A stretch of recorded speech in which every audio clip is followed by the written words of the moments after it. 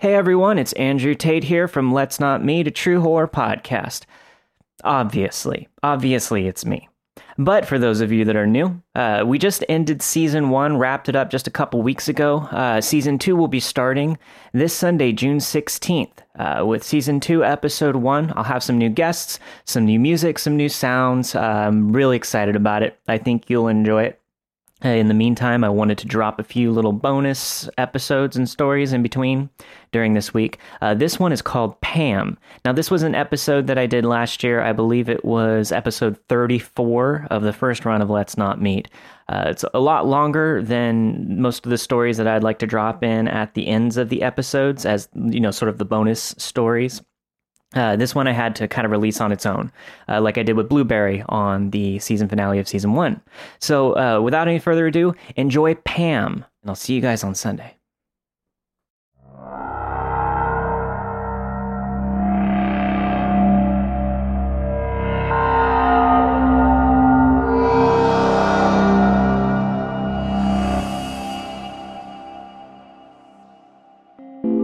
This is a story told in 3 parts by Reddit user Hannibal's Violin, titled Pam.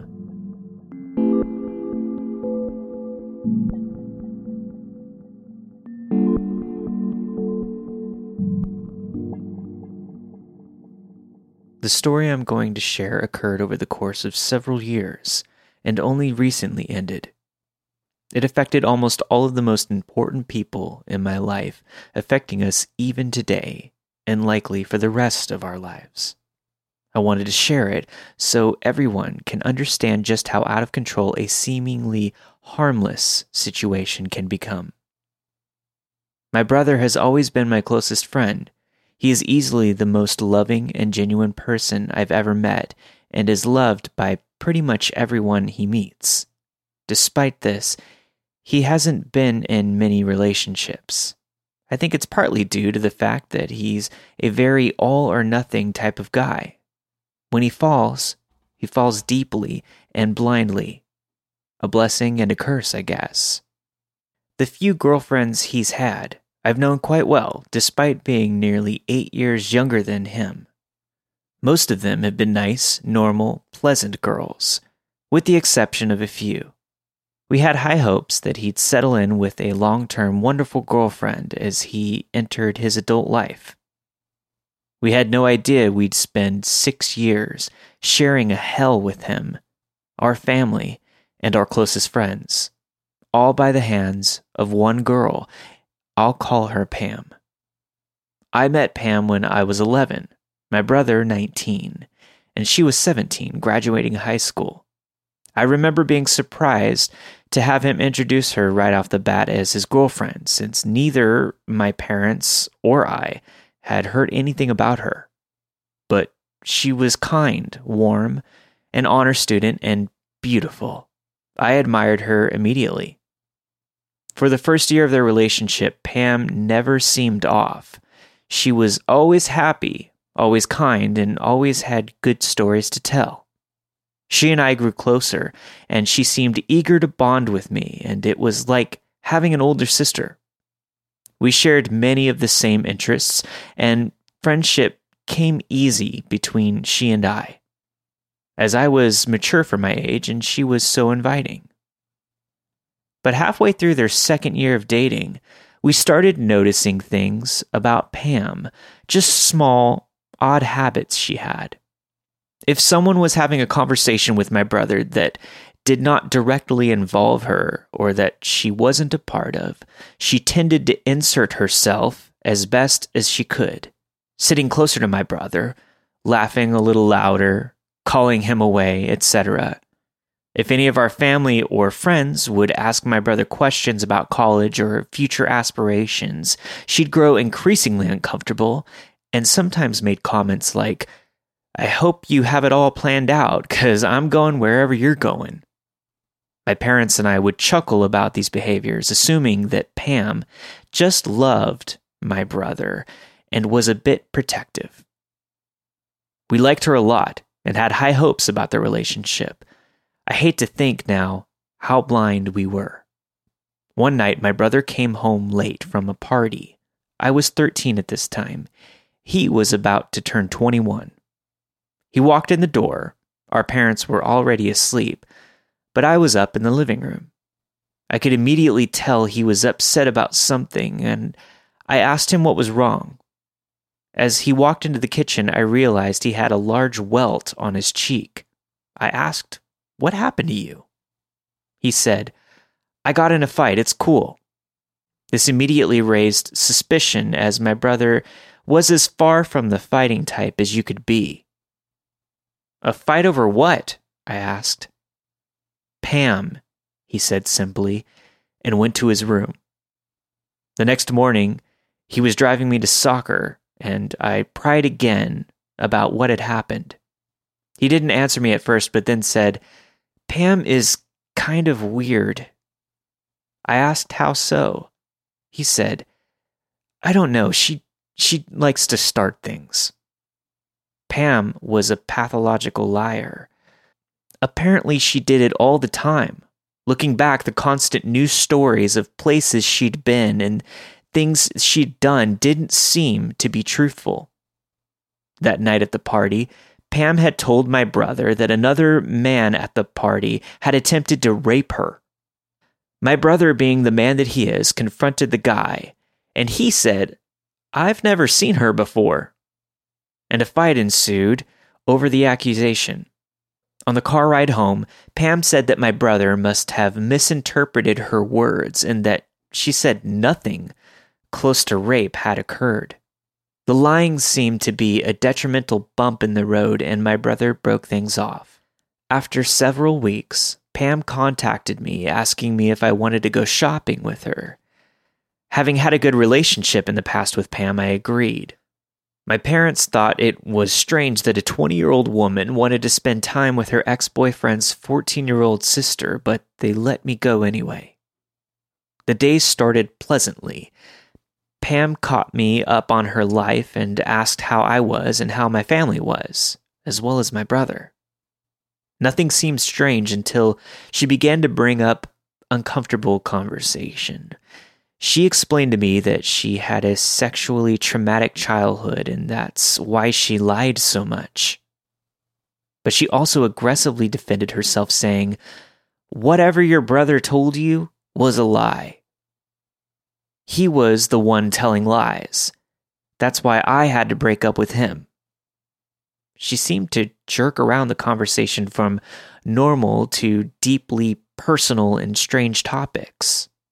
She explained in detail a lesbian experience she had after ending her relationship with my brother and told me that I should try it when I came of age, of course.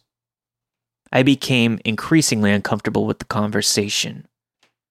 She noticed and immediately apologized, saying that she really liked being my friend and that she loved my brother, and that's why she was acting so crazy.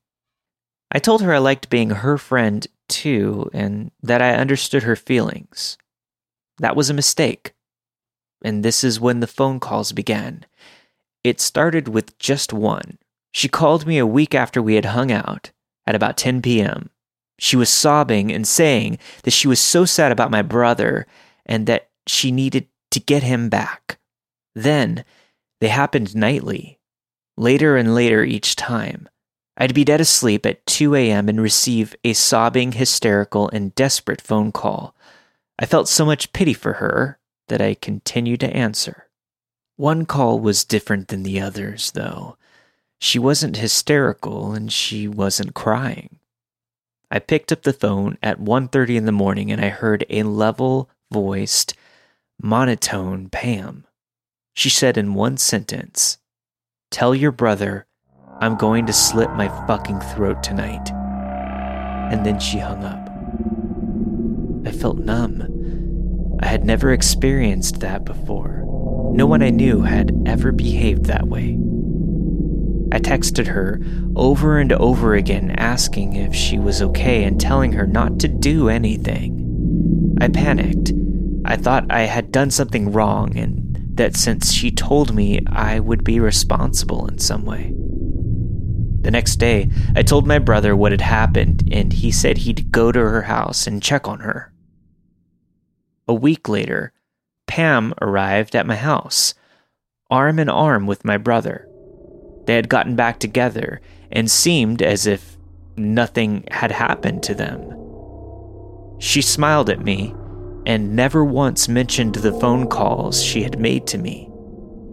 The next month is when things escalated again. I came home from school to my entire family sitting in the living room. They told me to sit down, and I thought someone had died. My mother told me, "Your brother let us know how you're feeling." I had no idea what they were talking about.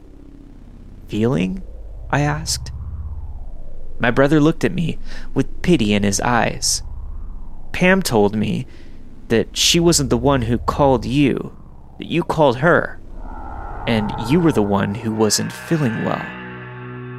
What the fuck? "No, that's not what happened. She called me every night for 2 weeks crying and saying that she wanted you back." "That's not what she said. She said that you called her with your problems and that she wasn't sure what to do," my brother said. I was immediately angry that her lies were continuing and that my own family believed them enough to stage an intervention. I showed them the text messages he sent me and played the voice messages and showed them my call history. And that put an end to the lie. After that, I wanted nothing to do with her. My brother broke up with her again. She called him hundreds of times and sent hundreds of text messages. She showed up at our house a few times with baked goods, wanting to apologize, but we ignored her. Eventually, she left us alone and we didn't hear from her for almost a year. On my last day of class before winter break, during my sophomore year, I walked out of school and was met by an incredibly unwelcome surprise. This is where things got scary. Pam was pacing in the front of the school, biting her fingernails and scratching her head. Her face looked sunken in, and she had bags under her eyes. I almost didn't recognize her. I began to cut across the front lawn with my friend Liz to avoid her, but she saw me and walked as fast as she could in my direction. She outreached her arms for a hug, but I stopped. The first thing that she said was, "You're mad at me?" I asked her what she was doing there, and she laughed quietly. "I wanted to apologize for whatever your brother told you. I'm sick, Oz." She used a nickname only my brother called me. "I know. Please don't talk to me anymore." I started away, knowing my brother was parked waiting for me around the corner. Pam reached out and grabbed my shoulder as I did. I quickly pulled away and said, "I'm serious, leave us alone. I think you need help, Pam." She immediately began to cry, but I turned away and left. My brother pulled into the front parking lot of the school and opened his door for me. "Is that fucking Pam?" He looked through his front mirror. "Yeah, I don't know what she's on, but she's crazy." That night, around 1 a.m., there was a knock at our door. My dad went to it and looked through the peephole. He said, surprised. I think it's Pam." "Don't open it. I think she's doing drugs," my brother said. My mom wanted to call the police, but my brother and my dad said we should just wait until she went away. A few moments later, she rapped on the door harder and more violently. We heard her wailing and yelling, "I hear you! Fucking let me in!" as she cried. "She has a baseball bat or something," my brother said, coming from his room where he'd looked out the window. I looked from the den window. She looked like something out of a horror movie. She was wearing a grubby dress and barefooted. Her hair had been cut above her shoulders and was in a wild, halfway in a bun, halfway out mess. She had wiped her makeup down her face like a ghoulish movie character. She looked even thinner than she did in the daylight, and she swung a metal baseball bat back and around as she stumbled about our yard. "I'm calling the police. She must be drunk," my mother said. "No, it's fine. She's just giving a show. She'll leave," my brother said. We didn't know people that actually behaved like this. It was all eerily entertaining for a moment, like watching a true crime show, but just as she had been manically stumbling around, she stopped. She stood still, staring vacantly up towards the upstairs bedrooms, tilting her head from side to side, up and down, and licking her lips. "What is she on, heroin or something?" my dad asked. Pam began to shift back and forth between laughing and yelling, then crying. We all sat down as my brother tried her phone and her mom's phone to try and get her to leave. We sat there and listened to the frightened animalistic sounds of her outside. But then they stopped. We checked the windows, and she was gone. We sat in silence for a moment, taking in the strange encounter. My father just chuckled and shook his head. My mother shook hers, pitying the girl for being so disturbed. But I was frightened. No one, except perhaps my brother, had seen just how quickly her demeanor, her mental state, unraveled. From overprotective nature to small lies to pathological lies to full-blown manic outbreaks. But this was her worst, and we didn't expect anything more to come from it. And we expected her to fade away from our lives now that she knew we weren't giving in to her desperation. But in the next 2 years, we learned how wrong we were. After the wintertime incident at our house, Pam stopped coming around. She was still very present, however. Every member of my family endured daily text messages and phone calls.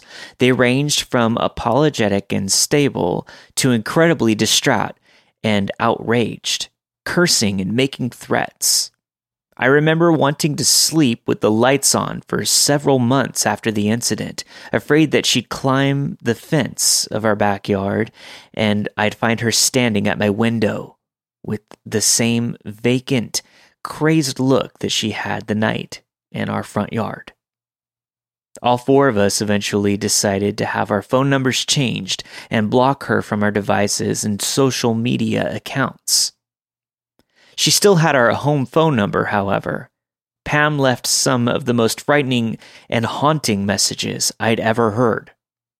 I can remember standing in my kitchen with the family and my brother playing the messages back for us. One stood out. It showed us just how unstable and potentially dangerous she was. My parents and I returned from an early morning indoor soccer game in February of 2015. My brother asked us to come to the kitchen because we had to hear the new crazy Pam had become. The first message was about 30 seconds long and received at 12:30 a.m. the night before. Pam sounded mildly angry and demanded that we return the batch of cookies she had brought to a 4th of July party some years ago because she didn't want us to have them anymore. We all exchanged humored glances at how ridiculous of a request it was. My mother turned to leave, amused, but my brother stopped her, saying that wasn't the crazy part. My brother played the message, received roughly at 3 a.m. that day. We were confused at first because the first 15 seconds was just a white noise, the kind that you hear when a device plays the sound recording of an empty room. If you know what I'm talking about. But all of a sudden, in a deep, animalistic, and enraged voice, she screamed, "Stop fucking playing with me. You're going to get it." And abruptly ended the call. We were all startled by this. "I want to call the police. They need to know. That girl isn't all there, and who knows what she can do." My dad decided that if anything physically happened again, we'd file a police report, but that they were just phone calls. My brother assured that she was all talk and wouldn't come around again. At this point, I agreed with my mother. I no longer feel safe. I had never been around someone who behaved like this. I was constantly anxious, and I had no idea what I'd do if she came around again. I felt as if I were stuck in a Lifetime movie because I didn't think that things like this actually happened. That someone I knew so personally could be hiding such a deeply withheld, violent and manic side. It had always been there, but we set it in motion. After disconnecting the landline, the personal phone calls stopped. We didn't hear from her ourselves, but some of the friends my brother shared with Pam would come to him, saying that Pam wanted to speak with him and that she would call and message them regularly, wanting his phone number. Luckily, none of them gave it. Just before summer, Pam disappeared. No one got any messages. No one saw her in town. Nothing. Nothing until my brother received an email from Pam's mother, who my brother continued to speak to occasionally. She informed my brother that Pam's family had moved her to the East Coast to undergo treatment for a drug habit. Pam's mother had given us more information about the mental state of her daughter. Her mother had not spoken to or seen Pam much during the time she unraveled, when she came to our house or when she had made the phone calls. Pam's mother had been under the impression my brother was still in a healthy relationship with Pam and only just learned about their breakup and the incidents following it. She explained that her daughter had always been a white liar, making up stories that didn't make sense, blaming others for things she had already been caught for, arguing the truth of things that were already proven facts. I don't think she ever thought anything she did was wrong, even when it was. I don't understand it, because she was not raised that way, she had explained to my brother. Pam's issues were something that had always been present, but settled comfortably beneath an intelligent and attractive exterior. She fooled us, and maybe even herself. Without Pam to worry about, our lives could go back to normal. I still looked over my shoulder every now and again, but I was preparing for 11th grade. My brother was beginning a new career and dating a new girl, the daughter of a close family friend who he'd grown up with. Pam started to fade away from our minds for a while. As myself and my friends began to drive, I remember noticing a car quite a bit. You know that car you see repeatedly around the area you live in?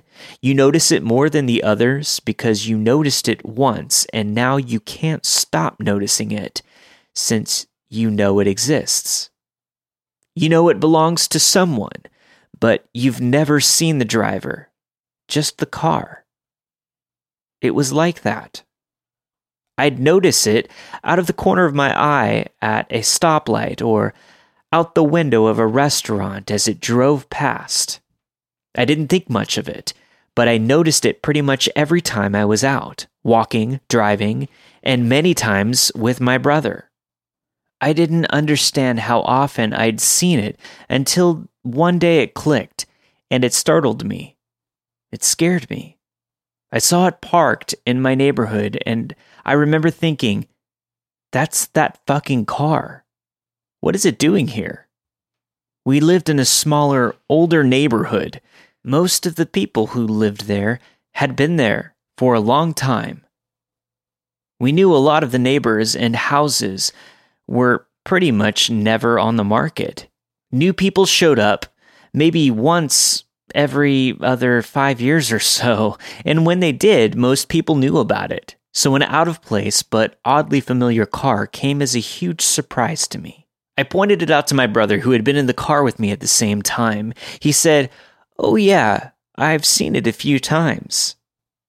I didn't feel right about it, but I assumed I was being paranoid. A few months later, I was well into school, had a job, and was too busy to let myself worry, even though I did. One day at work, I was wiping down tables in the front of the restaurant, and it was a pretty slow day, only a few people in the store. I remember seeing someone standing outside the front doors, out the window. I was busy and assumed that they were deciding where to have lunch, as another restaurant was directly next to ours, and people did this often. They weren't there anymore, and I assumed they'd gone next door. When I went out to clear the dishes off the front patio and clean up, I saw them walking away from the store down the strip of businesses in the plaza. Back inside as I worked, I noticed the same person walked back and forth several more times. I was wary at this point, as the person seemed to linger for about an hour. I didn't think anything of it afterwards, though. I was a theater student and had to take some time off for a play that I was in. My family came opening night, the fourth show, and closing night. Leaving with my family from the fourth show is when I snapped back into my anxiety-ridden reality. That car was in the parking lot. It was parked a few rows from my parents' car. I had seen it at my school before, and I knew it didn't belong to any of my classmates. "What does Pam drive?" I asked my brother. "Pam? I don't know why." "That stupid car, it freaks me out. It's like everywhere we are." A few days later, I had an answer. At closing night of my show, I went out into the lobby of the theater to greet everyone when we finished. I hugged my parents and my brother, but I noticed that they all looked distraught. My brother visibly upset, and my parents were trying to make conversation the way they do to avoid something. "What happened?" I asked. Pam. She was here," my brother said. I sort of felt the color run out of my face. I didn't know how much Pam had done had frightened me until then. "Did she leave?" "I don't know," my brother said. "Don't worry about it." I went and got my things and remembered how strangely violated I felt. That Pam had watched me for the past 2 hours without me knowing she was in the same state, let alone the same building. I decided to go home straight away. We left the building, and there she was. She was looking at her phone, standing at the mouth of one of the hallways in front of the theater. I stopped for a moment, but the four of us decided to walk as hurried as we could towards the parking lot, hoping to ignore her and breeze past her. She looked different, still skinny, but she wore makeup again. From a distance, she looked almost like the old Pam. But as we got closer, she looked up from her phone and still had that vacant, animal quality to her face. A bit of anger flashed over her face as she noticed us. She looked like she was going to say something, but we all pretended not to notice her and continued on. She followed us closely behind. "Hey, wait a minute." At the front of the school, my brother stopped as we kept walking. I heard him say, "You need to stop." We got to our car and watched them talk from a distance. I wanted to get into the car and leave. My mom and I got in while my dad stood outside. Pam was yelling at my brother at this point. He made his way towards the car. Pam smiled artificially and waved towards my brother, shouting a goodbye to him as he went before storming off to her car. My brother stopped to talk to my dad a moment, got in his own car, and left after Pam peeled out of the parking lot in the same car I had seen her in for the past month and a half. "Well, just as crazy as ever," my dad said as he started the car. "We may need to call the police." We lived a short distance from the school, but I was shaken up and wanted my dad to drive as fast as possible.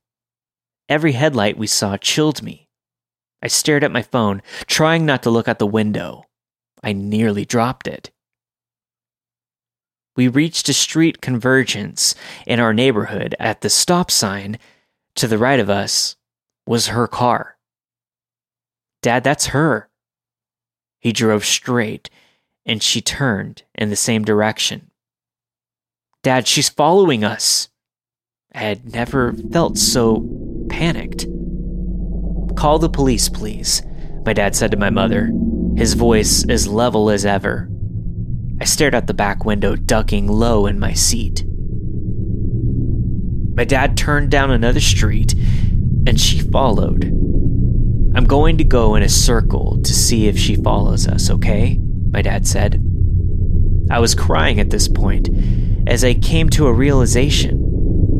For 4 more turns, my mom spoke to a 911 operator, unable to accurately name streets as they were not lit and it was pitch black outside. I laid across the back seat, listening to my parents yell at each other, frustrated and I'm sure frightened, and my dad cursed as she continued to follow more closely. My dad turned the mirror away to keep the light out of his eyes and sped up the car. Eventually, the light was gone and I could no longer hear the drone of her engine behind us. She was gone. We got home 10 minutes later and turned every light on in our house. My dad checked every closet in our back and side yards, carrying his gun with him. She's been fucking watching me and my brother. I was almost hysterical in my realization. For the past month, Pam had been stalking both my brother and I. Seeing that car had not been a coincidence. She knew what we were both doing. She came to my school function on both nights my family was there, maybe all 3. She knew where I was. She had followed me all over town. She'd been around our neighborhood and had been lurking around my workplace. All of a sudden, the threats became real. Pam was no longer afraid of crossing boundaries, if she ever had been. We were now in the middle of a full-blown nightmare. My family was no longer safe. She had gone away to cure one disease, but returned having fed and grown another. She was our personal terrorist with the power to single-handedly pull our everyday lives apart, and she had already begun to do just that. What may seem like the plot to a bad horror movie, the psychotic ex-girlfriend wreaking havoc, became our reality times 10. I cannot express to you how terrible it is to be kept awake by something you cannot see but you know exists and is waiting for you when you get out of bed. I never expected a human being could terrify me more than any horrible monster or boogeyman. Those things don't exist. I'm sharing this ordeal to help others understand warning signs and pressure to take action to protect themselves. Despite the terror of that night, things would come to a boiling point. After we told my brother about what Pam had done the night after my show, he finally began to confide in me the details of his relationship with Pam. She had come to his high school as a sophomore during his senior year. She immediately caught the attention of my brother and his friends as she was beautiful and expected to be reserved as a new student. However, my brother recalled his female friends saying she was aggressive and trying to make friends and liked to talk about how her family had moved here from an affluent community in Texas, so elite that it didn't have a name. Many of his friends had also gotten strange vibes from her and penned her as weird and snobby right away. My brother met her again a few years later when she came into where he was working at the time and said how she seemed so mature, vastly. He took her out on one date and almost immediately she wanted to officiate their relationship. He thought it was a bit forward, but didn't hesitate because she impressed him with her elegant way of speaking, kind words, and pretty face. However, he noticed red flags only a few weeks into the relationship. Pam was very insecure, constantly asking my brother if he still had feelings for her, if he was angry with her, and if he thought she was attractive enough. Eventually, this insecurity took a different shape. Pam would send my brother unsolicited nude pictures of herself in the middle of the day attached to messages asking if he still liked the way her body looked. If my brother went a period of time in their conversations without calling her beautiful or telling her how nice she looked, Pam would point this out. If he protested in any way, she'd become emotional and claim he didn't love her anymore. This behavior mellowed until the end of the second year of their relationship. This is when the narcissism became apparent. Pam would often talk lowly of my brother's previous girlfriends and female friends, boasting about how much more attractive she was than them. Pam refused to attend several of the events my brother asked her to go to, like my birthday dinner or our aunt's funeral, because she wouldn't know anyone and would have no one to talk to. She also enjoyed referring to herself as a princess and wanting to constantly be doted upon. She often argued with my brother about him spending time with his friends without her because she didn't understand why he wanted to be around anyone else but her. She was 100% convinced she would one day be a celebrity and marry my brother. At this point, I was in disbelief that my brother, a smart, kind, and good-looking man, was wasting any more of his time with a girl who behaved like that. However, anytime my brother hinted at wanting to end the relationship, Pam would fly off the handle, becoming belligerent and promising to kill herself. My brother was trapped by the fear of her harming herself. He'd often think that she was simply bluffing and she wouldn't actually do anything. But one day he discovered several bottles of prescription pills in Pam's home. He asked her about them, and she told him that they were antidepressants prescribed to her after the death of her brother. A brother who he later found never even existed. Eventually, Pam became very angry when my brother would want to spend time with his family without her around. He also told me Pam fixated a lot of that anger on me. She proceeded to refer to me as a slut and made comments and theories about how my mother must have had an affair of which I was the product because I was so ugly and my brother was not. So my brother decided it was time to end it, no matter what. This information troubled me, as all of her actions following that, asking me to spend time with her, she wanting to be my friend, showing up at my school, and all the phone calls, seemed heinous, ill-intended, and even more psychotic than they had been at the time. But for the final year and a half of our ordeal with Pam, psychotic could not begin to explain what she did to us. I slept very little in the weeks following the car incident. My brother, who lived across town, visited and called more regularly. I expected he felt as uneasy as I did. The nights I did sleep, I often sweat through nightmares of girls with axes or gowned women standing at the foot of my bed or in my window. One night, in early December of 2015, it was a rainy and particularly windy night. I wanted to let the cold air in, and I thought that the sound of the rain would help me sleep, so I cracked my window only enough to where I could reach the second latch. I also placed the piece of wood my father had cut to help me with security behind the window. I pulled my curtain in front of the window, leaving the cracked part of the window uncovered to allow air to pass the heavy blackout curtain. I remember waking up from sleep, vaguely hearing a foreign noise against the roof of my window. My room was on the second floor of our house. Our house had 3 levels, and the second story was only 6 or 7 steps up from the primary floor of our house.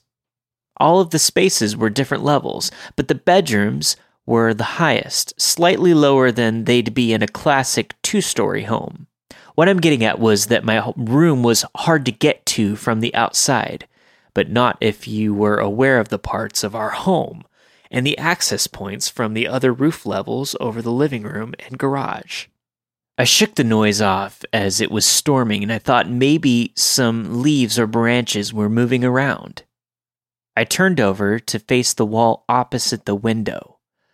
Not even a second later, my room was illuminated by a surge of white light. I shot up in my bed. I was momentarily paralyzed with horror. Every one of my limbs felt as if they were floating as I tried to make sense of what had happened. Then again, myself and every item in my room became a black silhouette as another flash filled the space. I threw the blankets off of me and ran as fast as I could down the hallway. I was screaming so loud, I surprised myself. I ran into my dad as he threw open his bedroom door. He was panicked and held me by the shoulders in the doorway to their bedroom and yelled at me to tell him what was wrong. Someone was taking pictures of me through my window.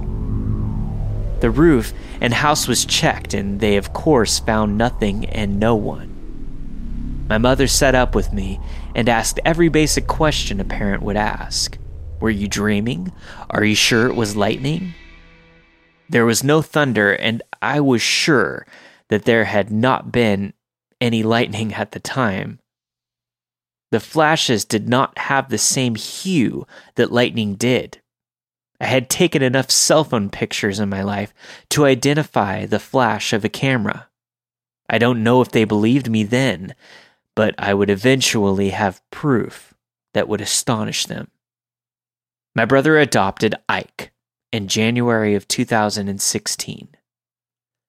Ike was a 2-month-old Chesapeake Bay Retriever with one golden eye and one green eye. He had a very distinct white marking on his chest that looked like an hourglass and a white sock on his front left paw. Ike was the love of my brother's life, aside from his now fiancée Kara. Ike would end our torture just 3 months later. The holidays and my brother's engagement to Kara, who was amazing, beautiful, and whose family we had all known our whole lives, had lifted my family's spirits immensely. My brother was starting his family, almost done with the police academy, and seemed untouchable by any memory of Pam. We felt optimistic for the first time in a long time. Pam hadn't been around, to our knowing, in several weeks.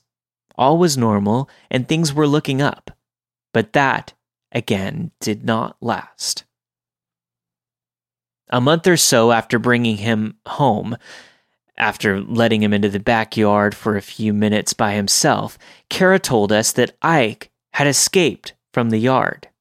She panicked and ran around the neighborhood looking for him. She got in her car, called me upset, and drove around the block looking for him. She picked me up and I helped her look in the creek area behind where my brother's house was. We couldn't find him. However, when we arrived back at my brother's house, Ike was sitting on the front porch. We were relieved as he was unharmed and seemed to be as happy as ever, despite missing his collar. I helped Kara check the yard for ways he could have gotten out. We both decided he must have shimmied through a small gap in the gate on the side yard. I couldn't help being confused to find no grass or burrs under his fur. We thought nothing of it. A few weeks later, both my brother and Kara were going on a weekend trip with some friends, and I offered to take care of Ike. They dropped him off on Friday before the 3-day weekend. Ike was happy to play with our older lab, Dez. The second night he was with us, I was out with friends and my dad had let both the dogs out into the yard around 8 p.m. He sat in his chair in the living room watching a show with my mom. They say they remember hearing Dez barking because he yelled for him to be quiet, but they assumed the puppy was riling him up. A few minutes later, Dez came to the door to be let in. He ran inside and barked at my dad. My dad was confused as our dog was not a regular barker. He called for Ike, but he didn't come. My dad went out and looked around the bushes and still did not find him. He became concerned and hurried into the house to get a light. My mother joined him and they both scoured the large yard and did not find him. When I got home, they had just finished searching the front and side yards. I told them that he had escaped once before, so we decided to take the car and look for him. As we drove around yelling for him, attracting the help of a few neighbors, I thought how strange it was that such a well-behaved puppy had suddenly become a master escape artist in the past 3 weeks. Our yard had seen 3 or so dogs grow up in it, some younger and smaller than Ike, and we had never had that problem. The fences were high and well built, and my dad had replaced the ones on the side of the house just a few summers ago. I hoped that he'd return that night, like he did the last time, but he didn't. I informed my brother on Sunday and proceeded to look all day in the surrounding areas, the pound, shelters, and vet clinics. We found nothing. My brother was heartbroken. I helped him make flyers to post in our neighborhood and his. A few weeks passed and we heard nothing. My dad was doing yard work in mid-February. He came in after a few hours, and he set something on the kitchen table. "What's that?" I asked. I knit my brows as I saw it. It's Ike's collar. It was in the front yard. I almost hit it with the mower. "You'll have to take it to your brother." It was Ike's collar. His first collar, not the one that he had been wearing the night he went missing from our yard. It was his puppy collar, which he had lost the day he got out of the yard at my brother's house. I called Kara and asked her if they had found it, and she said they hadn't and had bought him a new one. That's when it clicked. Someone had stolen my brother's dog not once, but twice. I told my brother, Kara, and my parents my theory, and it was not a difficult one for them to understand. It had to be connected to everything else. Right when we thought she was out of our lives, we decided to take it to the police and add it to our case file on Pam. I also told them about the night that I had been photographed from my window. The police, like many times before, told us they could not do anything as there was no proof she had done any of these things. Frustrated, defeated, and frightened again. But a few short weeks later, in April of 2016, new developments would finally end it all. By complete God-sent coincidence, Kara was with her mother in a small town 45 minutes away from ours. We were planning for my 17th birthday that month, so preoccupied, we almost put Pam in the fact that she undoubtedly had been watching us for months and had stolen and probably killed my brother's puppy and thrown his collar in our front yard to help us connect the dots and give us credit for the crime. However, while Kara window shopped in the center of the town, she and her mother noticed a car parked on the street, a car with a puppy in it. It was a bit warm out, so they walked to the window and peeked in at the animal. Kara immediately recognized him by his eyes and the marking on his chest, and the fact that he had been crying as soon as she called his name and he saw her. She phoned the police, phoned my brother, and sat on the back of the trunk of the car. The police arrived as the owner of the car came back to it. The girl was immediately upset by the presence of the police and Kara's angry accusations. The girl was not Pam, and she became rather helpful. The girl said that she had purchased the dog only a few days ago from an ad online. She told the police that the girl she purchased it from was super shady and eager to get rid of the dog, who was skinny and a very cheap price. The girl that sold her the dog claimed that she didn't want the stupid dog. It was a present from her boyfriend, but it was the wrong kind. Pam had always liked small dogs. She told the police that she had met the girl to purchase the dog at an apartment complex a few minutes from where they were, but that she wasn't sure what apartment the girl lived in. The police, after Kara had informed them of our situation, used Pam's name to find out that she indeed lived in the apartment complex with 2 roommates. They interviewed Pam's roommates the next day, but Pam was not there. They told detectives that they almost never saw Pam. Her room was always locked, and she was almost always gone.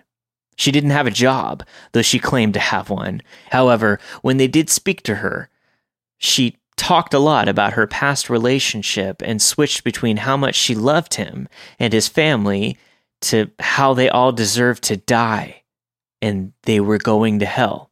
With the information given by the girl who had purchased Ike and by Pam's roommates, the police finally had sufficient evidence to search Pam's apartment.